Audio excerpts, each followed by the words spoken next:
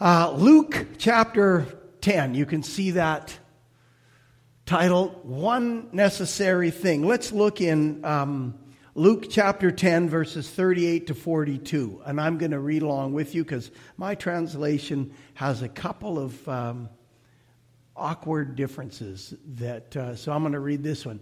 Now, as they were traveling along, Jesus of course, and he entered a village, and a woman named Martha welcomed him into her home. She had a sister called Mary who was seated at the Lord's feet, listening to his word.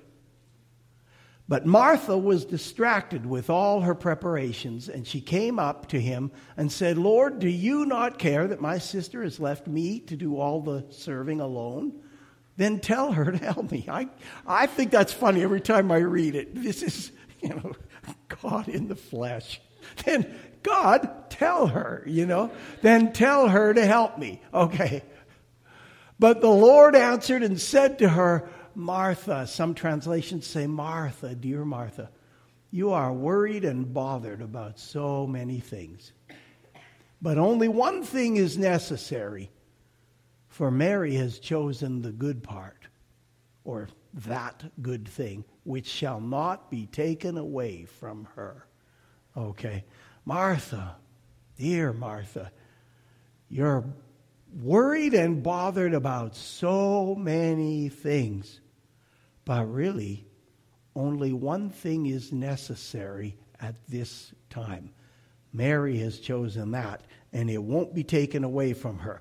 You can see it written up there in that beautiful font. Serving is essential. Serving is essential in life. Amen? You will serve. You'll serve something. You'll serve. You just can't get away from it. In 1979, how many have ever heard of Bob Dylan? Okay. Now, are you just not participating and don't want to raise your hand? Or those that didn't raise their hand, do you really not know who Bob Dylan is? Does anyone not know who Bob Dylan is? No embarrassment in that. Okay, so a few.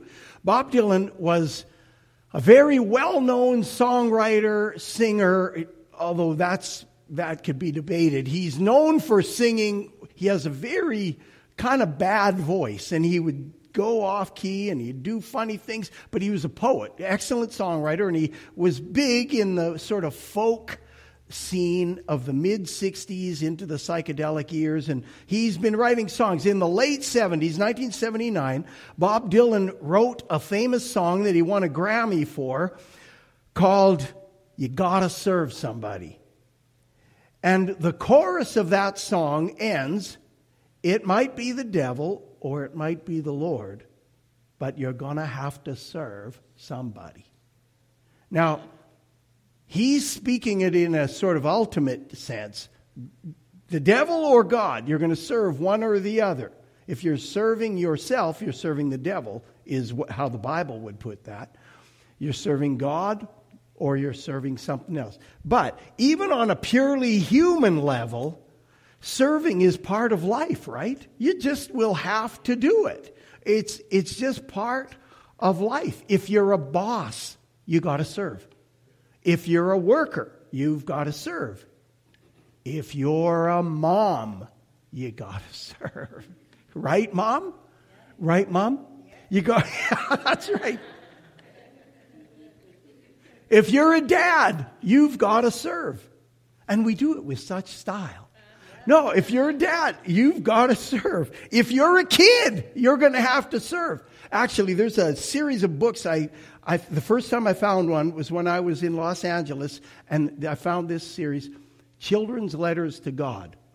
And they're fantastic. And I think they were done in the 50s or early 60s when there was still quite a God influence and you could still talk about things like that in school.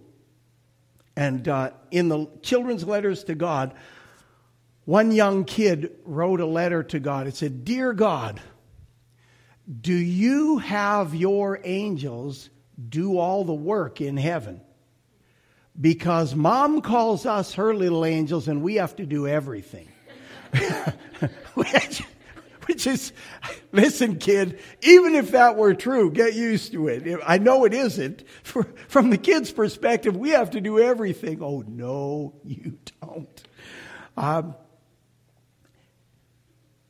You might think, what'll be good is when I get past the time of having to serve, it will never happen. I don't even think it's going to happen in heaven. However, work in heaven won't be related to burdensome toil in some way. We're not going to just sit around doing nothing. We're going to do something. But, like when you've got I watch Rose. Rose she has a green thumb. She's great with plants. She makes our yard wonderful. People walk by sometimes and say, "Oh, your garden is so nice." I say, "Oh, thank you.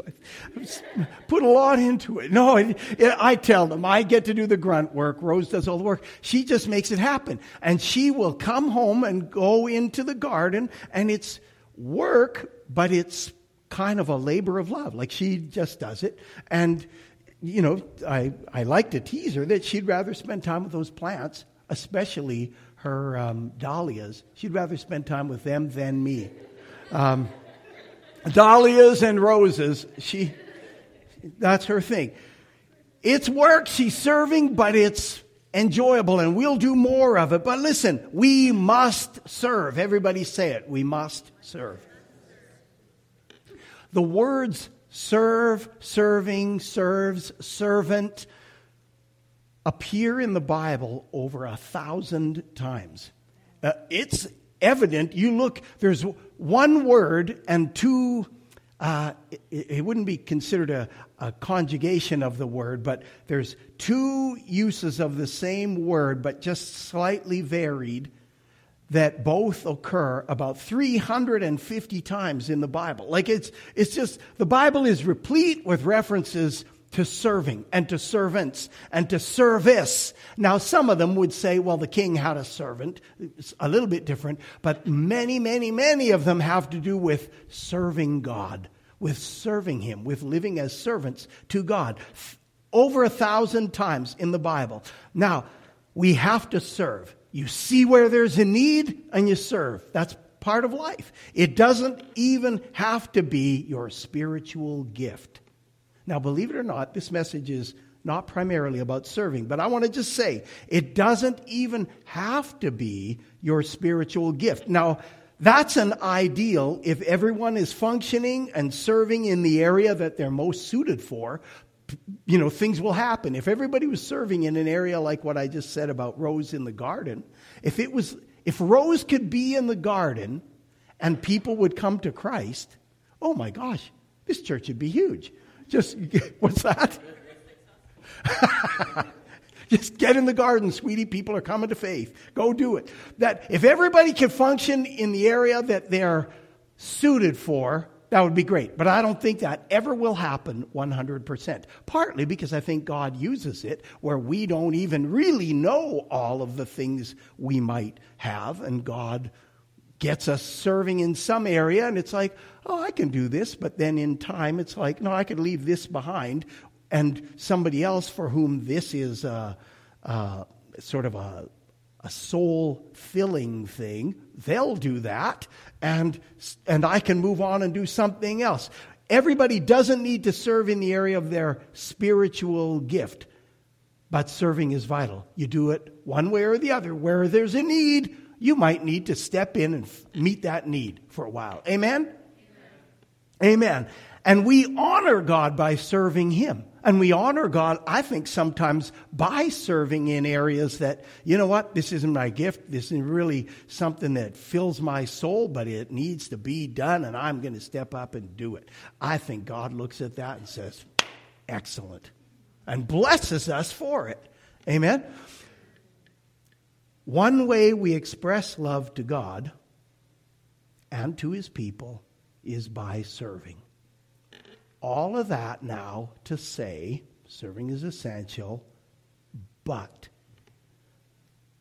back to Martha and Mary and Jesus.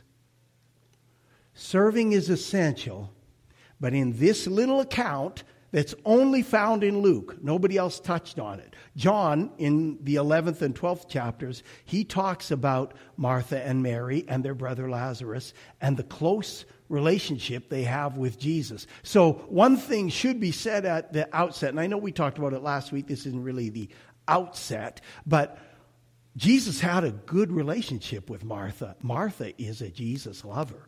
And when her brother passed away, she was the one that first met him when he's on his way into town in Bethany. She goes to meet him. And Jesus obviously has a good relationship with her. And she makes him dinner then. In chapter 12 of the book of John, she makes a big dinner to honor Jesus. So the fact that in this case, he says you're worried and bothered about a lot of things, he was not speaking down about her serving or about what she wanted to do to honor him. He was talking about her distraction and her worry. But here's Martha and Mary. Jesus is in the house. So right at the moment, maybe the way that you need to express your love and desire for Jesus is not with a whole lot of busy serving.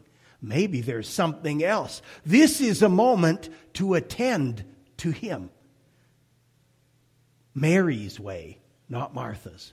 Mary's way. Notice it says, as they were traveling along, he entered a certain village, Bethany, and a woman named Martha, she was probably the head of the household, welcomed him, that means accepted him into her home. The very next thing is, and she had a sister called Mary, who was sitting at the Lord's feet, listening to him speak, listening to his word. She was attending him. Martha welcomed Jesus into her home. She invited him in to where she lives. So get close to him. Don't invite him in, and then by the time he leaves, we've experienced this, and I don't quite know how to get around it, but when you do something like have a big Christmas dinner, there's work and serving from the beginning of the day to the end of the day. Right, Geraldine? Yeah. But if you like it, there's something special about it, right? I like it.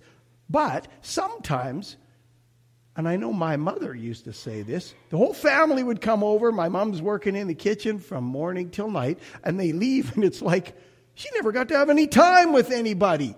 She was in there serving the whole time. It's kind of how it goes. So in this instance, here's Jesus in the house. Maybe the thing to do would be to say, okay, we need a slightly different plan. I'm not going to have Jesus under my roof within, arm's reach, and somehow he's going to be there and he's going to leave, and I didn't even have time with him. No way. That's just an unacceptable. Get close to him. Draw near to him. Amen? If Jesus is in your house, be with him. Be with him. Amen? He's the key. He's the focus. Be with him. Not just, hey, I'm in the kitchen working. And as I've said before, and you probably heard me say this, maybe Martha could have been like, Jesus, speak louder. I'm in here. I can't quite hear. Speak louder, please. I want to hear this. Or just, okay, let's eat a little bit later. I'm going to stay in here for a little bit. Or something. And Jesus is reasonable. I doubt that Jesus was just like, listen, Martha, it's your home. Now get in there and get food on the table. No. And hey, and that's customary. I don't say that lightly. It would have been customary for her as the woman of the house to have him in. You're going to honor this guy, and it would be customary to honor him with food. That would have just been a given. She would be preparing for that. But Jesus is reasonable. I'm sure there was some way he would not have corrected her if it wasn't something that, hey, listen, maybe he had already said to her, Martha, let's eat a little bit later. Please, come on in. No, I'm just going to get some of this ready. And then, Martha, come on in. I wonder if Jesus didn't do something like that because he's reasonable.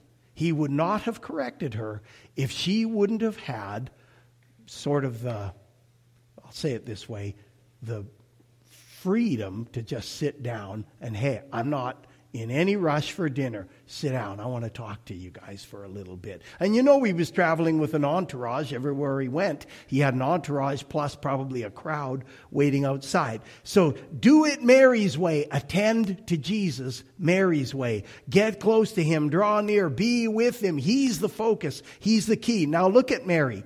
She was not just part of the crowd, half-heartedly listening while she waited for dinner. What does it say about her? No, she was seated at his feet. Well, what does that say? What does that suggest about Mary? Well, I think it shows that she was there first.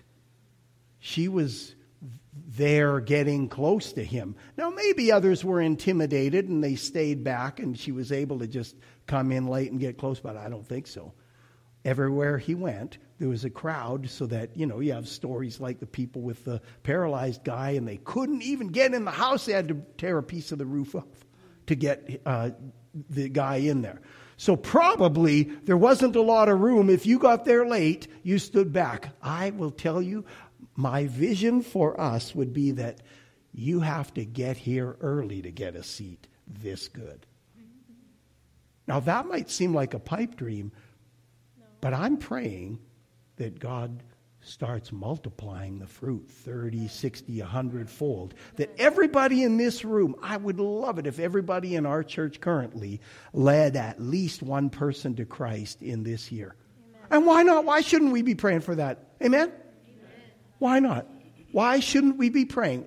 Do ask for it. This year, start asking, God, show me who I should be praying for and who I can witness to and who I should be giving some extra attention to bring them to Christ. And I pray that it'll be a time where you have to get early. There was a time our church in Kitsilano got kind of big and we had to split into 2 services. It was exciting. It started to kind of multiply, and after a little while it was getting filled up further and further, and we started filling in. And I remember a couple of times before we did that someone said to me, oh no, church statistics say once the church is 80% full, you need to have a second service. Okay, that maybe is true of church statistics and that. And they were saying, we should do it. And we were certainly looking at it. It's like, we're not quite at that breaking point yet. Let's just wait a little bit longer. I'd rather have a fairly full service than 2 little ones. And so I was saying, let's just wait. And then the person said this that I didn't quite agree with. He said, people, if they show up and the place is full, and there's barely parking around the street, and they come in and it's full of people, they won't stay. I said, no way. That would be the exact opposite to my reaction. It would be like, why is everybody going in there? Why is it so popular? That, I think, would be like, okay, wait a minute. If you don't get there early, and we had a couple of services like this where there were people, it was beautiful to see, sitting in the aisle. And it's like, woohoo, I liked it. You can't walk down the aisle. We called it the center aisle because it wasn't quite this wide. There was only a center aisle. We called it the gauntlet. When the service was over, you better think about who you want to talk to because you couldn't get down that aisle. It was like a plane, when it lands, you're not getting by, unless you're really rude. It's like, forcing your way through there. You couldn't get through. Now, so Mary, this suggests that she got there first. Now, it's her sister's house. That probably isn't that unusual. But still, you would think in the house you might give those spaces to somebody else. Oh, you're a guest in my home, Oh, Peter's here, He's not the Apostle Peter yet, but, he's still the guy that's sticking his foot in his mouth all the time. Oh, Peter, welcome, here, please sit close to Jesus. But no, she got there and sat close to him.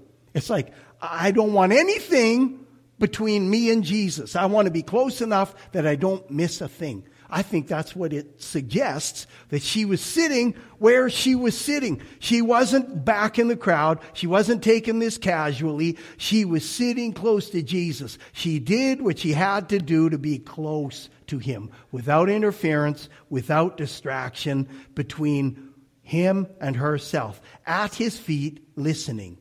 She's also humbling herself, seated at his feet. It's like, I just want to be close to him. And she's seated down low, which the word most commonly used in the New Testament for worship means to do reverence, and it means to bow down or get low. So like when you're reading in the New Testament that it says, a leper came to Jesus and he worshiped him, it wasn't like, how great is our God? No, what it meant was he got down low, Jesus. It's like, you are higher, I'm lower. And he got down low before Jesus. He worshiped. That was seen as humbling themselves. And here's Mary humbling herself before Jesus, listening to him. Now, I don't believe this was just a pupil learning from a teacher, that he was just teaching, as in, okay, now I'm going to tell you a teaching, a message. No, this was worship. This was the word being spoken as, there's a teaching element, but words of life, words of revelation. This is who God is. Oh, I guess you could call that a teaching, but it's more like a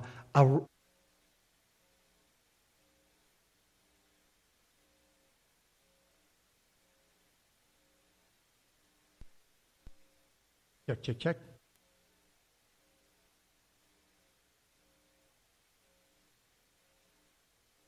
This is Jesus speaking words of life, words of revelation, words of value, insights, relating encouragement to them, experiences that he's had firsthand with the Father, laying out truth.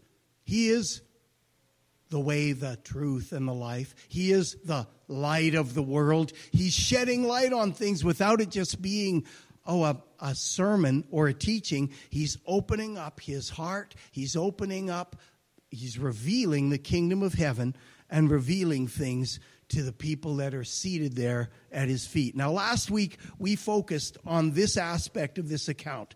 Get near Jesus and get his word in 2024. So, since last Saturday, let me ask, how many people have read the entire Bible? Twice, yeah. One of the things we touched on, it says she was listening to his word. And in 2024, I want to say, prioritize God's word. Prioritize the Bible in this year. Prioritize that for yourself. Don't just read it. That's why I like to say Bible intake. Take it in. Don't just read it, but study to understand it. Find out if there are things you don't understand. It's like ask somebody or discuss it with somebody or get yourself a one-volume commentary where there are things sometimes, and I don't mean take the easy road where it's just, I don't understand it, I'm going to look and see what somebody else said about it. No, don't do that. Meditate on it, mull it over, think it over and over and over until it sinks down in your spirit, and God will reveal things to you and you'll own it, rather than getting it sort of the easy way that, I just read what somebody else said. But here's where a commentary can really help. Sometimes there are cultural things connected to what you read, and when you read what those cultural things were, it's like, that's why he said that. That seemed like an odd thing to say, and it's because there was a custom or a cultural nuance that I didn't get. But read your Bible in 2024. Please commit to that. Meditate on it, study it, discuss it with others, memorize it. That's a good exercise for thinking it over. If you memorize the Bible, think it over and over and over. Do this. Get it into your head. Get it into your heart. So when it's time to respond to circumstances, when it's time to respond in life, a biblical response will be more likely. If the word gets in you, Solomon says that in the Proverbs, I think it's Proverbs 22. He says, I'll store up your word in my heart, Lord, that it'll be ready on my lips when I need to give an answer. Then that's what'll come out. And Jesus said a very similar thing when he said, out of what fills your heart, the mouth speaks. If you've been storing up the word in there, it comes out, right? I know that at times it was like, okay, we've been watching too many movies or something where the language is terrible, because when something happens on the road, the response that I hear in my head is anything but a Bible response. It's like, no, those aren't the words I want to say. There are some others that'll work. And so what you store up in your heart is what will come out of your mouth. Amen? That's just natural. That's just normal. That's how it goes.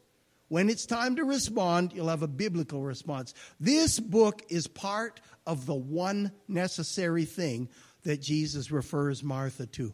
This book is part of that one necessary thing. Mary was sitting at his feet, listening to his word. This word is part of that. Through the Bible, Jesus reveals to us the truth about heaven and earth and life and himself. It's fuel to build our faith. It's a vision it's hope to give us a vision of what can be and should be. It's wisdom. It's timeless perspective. Words that grow us. Promises that we can build our lives on and have a firm foundation and grow in. That we can stay constant in. Recently I heard John Piper, preacher from Minneapolis, he's retired from pastoring now, but he puts out a daily, almost daily podcast. And he said this: he's never met a mature, growing, Christ-like Christian who's not a person of the word. Ever. And I would say, absolutely. If the word, you can meet some people who've got talent, who've got this, who've got that. Without the word, they might be decent people, might be good people in a lot of ways. But maturity, growth, Christ-likeness is not possible without that. Because Christ was the Word made flesh. He's living it out. This thing matters. This thing matters. This is God's expression to us that we can see, as I said a second ago. It's revelation and truth about heaven, earth, life, us, eternity. We need the Bible. But, okay, all of that. Back to Martha. It says in verse 40, okay, verse 39, she had a sister called Mary who sat at his feet listening to his word. But Martha was distracted. Ouch. This is a little glimpse at Martha's clay feet, at Martha's human frailty.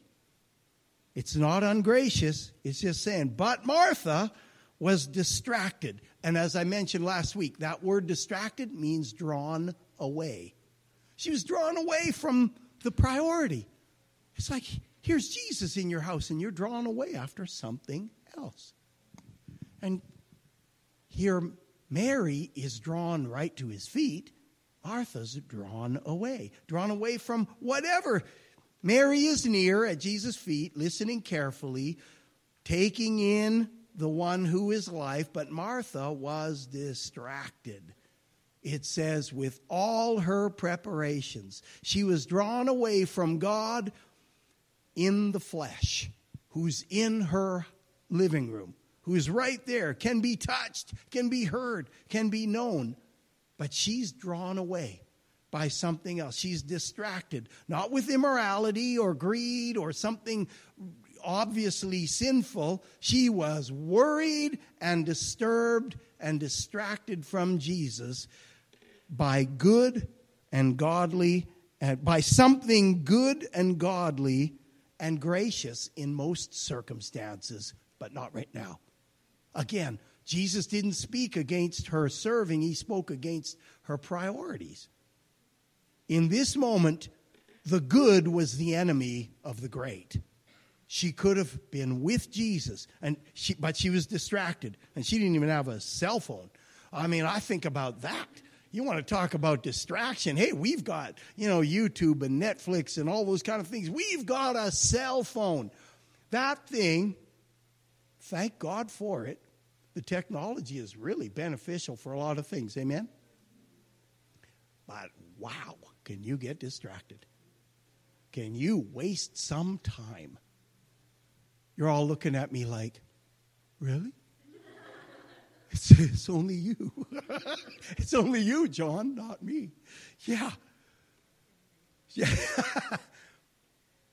She was worried and disturbed and distracted, and she didn't even have one of those. Martha welcomed Jesus into her home, which is into her life.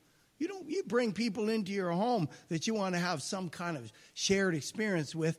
It would be natural and customary, as was said. She did all of that. There's some kind of expectation. But Jesus graciously takes her complaint. When she comes to him about how unfair it is that her sister has not been helping her, Jesus answers graciously and redemptively. He's not dismissing her.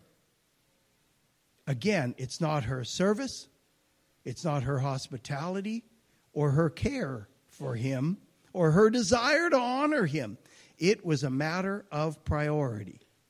This moment with him there, don't miss it. Don't be drawn away. I want to say one thing about Martha coming with a complaint, because I think this is a good thing for us at the start of a year also to get in our prayer life, have the freedom to be real with God. And I don't mean disrespectful, never. But Elijah complained to God. Moses complained to God. David, my goodness, the book of Psalms, 150 chapters. There's a lot of complaining in there. But listen, here's the thing with it. He's taking complaints. Where better to take it to? If I take my complaint to you, now you're burdened with it maybe. Maybe it's even sinful that I put something on you that now you have to deal with something. But if I take my complaint to God, and there's a time where, it might be something. Maybe my complaint's about Charisse, although that's hard to imagine. But maybe it's about Charisse, and we have to talk something out. But if I take it to God, hey, he can handle it. He handles it like he did with Elijah. Elijah saying, I'm the last prophet left. Oh, no, you're not. You just took care of 400 prophets of Baal, and then you ran from Jezebel. And now you're out here saying, she's trying to get me, woe is me. And it's like, I'm the only one left. I'm the only holdout. No, you're not. No, you're not. And God can handle it. And God could handle it here. Jesus could handle Martha's complaint. It's like he wasn't thrown off, I don't think, for a second. He corrected her good. And he can handle your complaint. When you come, again, I don't mean being disrespectful. But I mean coming to God and saying, God, I don't understand it. This seems unjust. God, I'm fed up. It seems like I'm doing this and you're not working things out. It seems like you're not helping me. You're not with me in this thing. And it's like sometimes he's just silent and I hate it. But sometimes he'll speak something, as I've told you before. God will speak something sometimes, and it says, and it doesn't even seem to have to do anything with what I was complaining about. But it's just like, okay, you're opening up. Now is a good time for me to straighten something out here. Or maybe he points out what this is really about. I'll tell this really quickly. I drove a taxi for 2.5 years. For about the last, close to a year, I kept feeling like, I got to get out of this, got to get out of this. And not just because I didn't like it, but I felt like God was saying, enough. This was a good stopgap measure for a moment, but you need to get out of this. And one time in my dad's garage in Edmonton, and it was cold. It was, I don't know, maybe about, it might have been about this time of year, maybe December. I was fixing something under my car, concrete floor. It's freezing in there. It was cold. Take your gloves off. In a minute, your hands are frozen. You know, I'm doing this. And it just was not coming together. I crawled out from under the car, and I'm on my knees in the garage. Here, I'll go up here so you can see. I'm like this. I crawl out from under the car, and I'm like this beside the workbench. It's like nobody's there. It's nighttime. God, I can't believe you're not helping me with this. And I felt like God just sort of graciously said, didn't I tell you to get out of this? It was sort of like, didn't I tell you to get out of this? Like he wasn't at all thrown. Yeah, didn't I tell you to get out of this? And sometimes I'm, like every other sinner, defensive. But in this one, it was like, I know that's true. And it was like within about 3 weeks, I had sold I'd sold the car, sold the computer, sold all the stuff, and I was out of it. It was like, yeah, he's been saying that. I've been feeling it. And this was sort of like the last straw, frozen hands, laying on the garage floor and going, yeah, I told you to get out. Okay, good. He took the complaint and he dealt with it. Learn how to respectfully bring your real stuff to God. And I was kind of throwing a bit of a tantrum in that particular one. But God's big enough to handle who we are. I'm not saying that. I'm not saying condoning, just go be stupid or foolish or, disrespectful. But being real. God, here's my complaint, and God straightens things out. So, that's how it is. Jesus is able to do that, to take those complaints and handle them like he's always done. And with Martha, here's Martha. She was distracted. Martha, I have Martha tendencies where I can get busy and think, I'm doing this for God. And it's kind of like, you're just busy doing busy things for God. And what about me? I had a time, I think it was Thursday morning, I just thought, I got to worship. And I'm walking around my office. It's early in the morning. It's dark. I sort of pace back and forth, and I'm trying to sing and worship and do it quietly. And at first, it's just like, I'm saying all the same old things. This is just dull. It's like I'm not really breaking through. I feel like, am I even being authentic, God? But I'm still doing it. I'm praising him. And it's like, after a little while of just, no, I want to lift God up. I want him. I want to adore him. I want to devote myself to him. And I'm giving praise to him. And God, you're holy. God, you're majestic. And I'm singing it, and it sounds, kind of borderline chant, when you're singing, just making songs up. And, if anybody heard, I'd be mortified. But I'm doing this, and I'm just lifting it up. And after a little while, man, I'm in.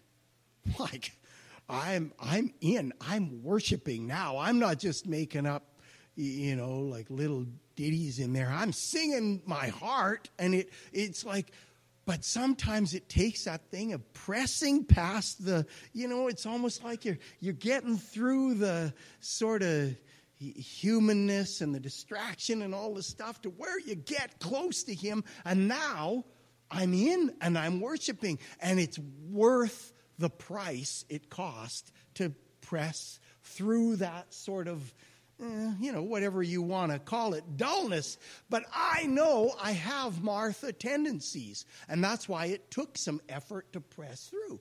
Anybody else in here have a sort of Martha tendency? You can get about busyness and doing things for God and forget God. As I was praying, in fact, about that, I was thinking, I could see it almost like an AA meeting, only this is MA, Martha's Anonymous. And it's like, hi, I'm John. I'm a Martha.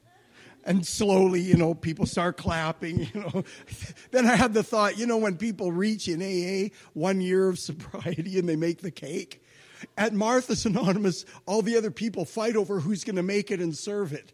Because they've all got that tendency. A fight broke out at Martha's Anonymous. Anyway, we're going to start that kind of support group in the new year. Okay, so anyway, all of this, nearness to Jesus, receiving from Jesus, hearing Jesus, seeing Jesus like Mary was doing, that's the one necessary thing. Jesus says to Martha, you're worried and bothered about so many things. There's really only one thing.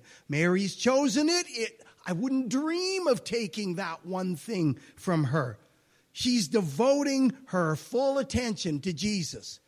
Her heart, her mind, herself. It might seem like I'm reading more into it than it gives us. But when you see Mary in John chapter 11, she's like this. This is Mary. She gets in trouble again even when she anoints Jesus before his burial. This is the girl who anointed him that people said, oh, that perfume could have been used to feed the poor. We could have sold it. That's the same Mary. Boy, this girl, she took some flack for pressing from her sister, now from the disciples, for pressing in. Maybe they were just jealous of her because she kept getting close and kept getting filled, kept getting touched in such a powerful way by Christ. She was drawing close, devoting herself, devoting her whole being to him. Jesus is her focus, her desire, the one necessary thing. This is a picture of worship, attention on Jesus, affection for Jesus, concentrated on Jesus. He's revealing and she's receiving. He's speaking and she's adoring him. She has drawn near to Jesus, loving him and being loved by him. This is ultimately worship. Is that telling me it's time? Okay. It is. It's 8 o'clock. Don't trade away time with Jesus. I got to say this really carefully. Don't trade away time with Jesus for serving. Now, you might have a responsibility at sometimes, and you said, okay, I'll do this. I'll serve in this way. You got to do it. But if you set that as something you were going to do, but privately and publicly, don't let serving rob you of being near Jesus. It should be something that we get close to him through our serving. But there's certain times we're worried and bothered about so many things, then something's got to give. Something's got to change. You got to get back close to Jesus. In 2024, let's be a church of Jesus-loving, Jesus worshipers. Somebody say amen. Let's be a church of Jesus worshipers, of Jesus lovers, of devotees, of people who adore him, people who guard against distraction that keeps us from times near Jesus. I don't want that. Let's have this be a church where our sole focus, and I mean you could use that both ways, but I mean our soul, our lone focus is to see him and hear him and be with him and love him. Sometimes with songs of praise, sometimes with the words of the Bible, sometimes with silence and adoration and reverence. I want to say, in 2024, practice this at home privately. Practice shutting things out and getting close to Jesus. Practice it. Develop it. It's going to take some work, like that thing I said on about Thursday morning. I didn't just walk in and, there was a choir of angels singing, and oh man, I'm seeing the Shekinah glory of God, and oh man, this is so easy. No. Because why? Because we're human and we live in this fallen world and you got to press through it. But develop it, work at it, press in. God says in the Old Testament, in the book of Jeremiah, you will find me when you seek for me with all your heart. I'll be found by you. Why? Because like we sang tonight, he is for us, not against us. He wants us to come near, but he also wants us to press after him, not just be casual. If something happens, great, it's there. Let's make church from 6:30 to 8 every week Jesus time. That when we come in, we know that, hey, if we come early, there's snacks, there's food, we're going to fellowship, that kind of thing. But at 6:30, when we begin to worship, let's determine we're not going to be distracted away from Jesus. I'm going to actually hear the words of the songs and sing them to him. I'm going to realize what we're saying about him, who he is, what he does, what he promises. I want to get close to him. I want that. Let's do it. Let's make our public time together. It's an hour and a half a week that we gather. And out of that, there's really usually about maybe 30 to 40 minutes that we specifically take this time to worship. And when we do, mine is right here. When we do, let's try putting that thing in our pocket, not on us even, if you can, or put it somewhere. Maybe you give your phone to somebody else. I'm going to give mine to Cherise because I used her as an example today. Then I'm going to complain. I didn't get my phone back. No, maybe put the thing on silent and don't pick it up. Back when pagers were the big thing, and I heard, in church, there was one church in the States that said, if they had a thing up on their screen like this, and it said, if you take calls during the service, you can bet that the devil will call. He's going to want to bring you away. If you'll take it, he's going to call. Now, is he calling directly? Well, I hope not, but it might just be that, it's, the Conservative Party of Canada, asking for money. It's that somebody's going to try and distract you. Let's not let it happen. Let's determine in 2024 that worship in this church is going to be us and Jesus, that we're going close. We're going to, I think, give God praise. I think he can do it. We can make a change. I urge you, when we gather, let's declare this as Jesus time and commit ourselves to not be distracted and to not be distracting. I'll leave it at that. If anyone is brave enough, maybe put that on silent I have a briefcase here, somewhere where it's not going to get touched, and you won't even be drawn after it. And I know that a lot of people read the Bible on their phone nowadays. So leave it in until you do that, or start bringing an old school Bible. And what's that? Start bringing an old school Bible like this and have a look at it. You used to hear that in churches. You'd say, let's turn on our Bibles, and you'd hear this sound. And you don't hear it anymore.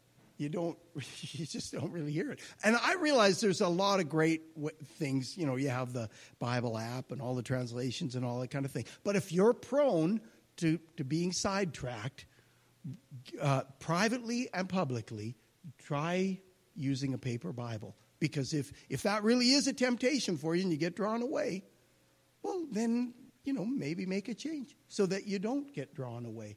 And, grab a paper Bible,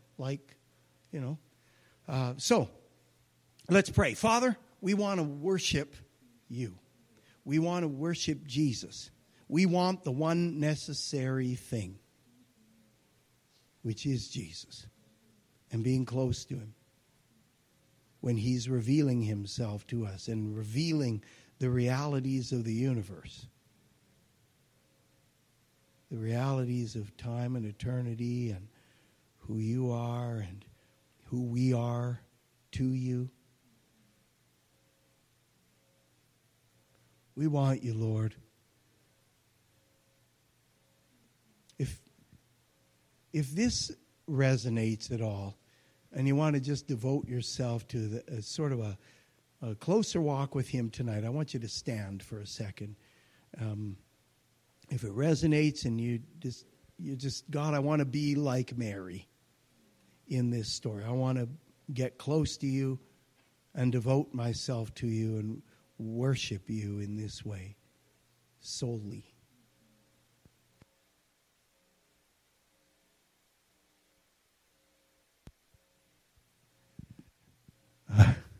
Father, thank you for each one here.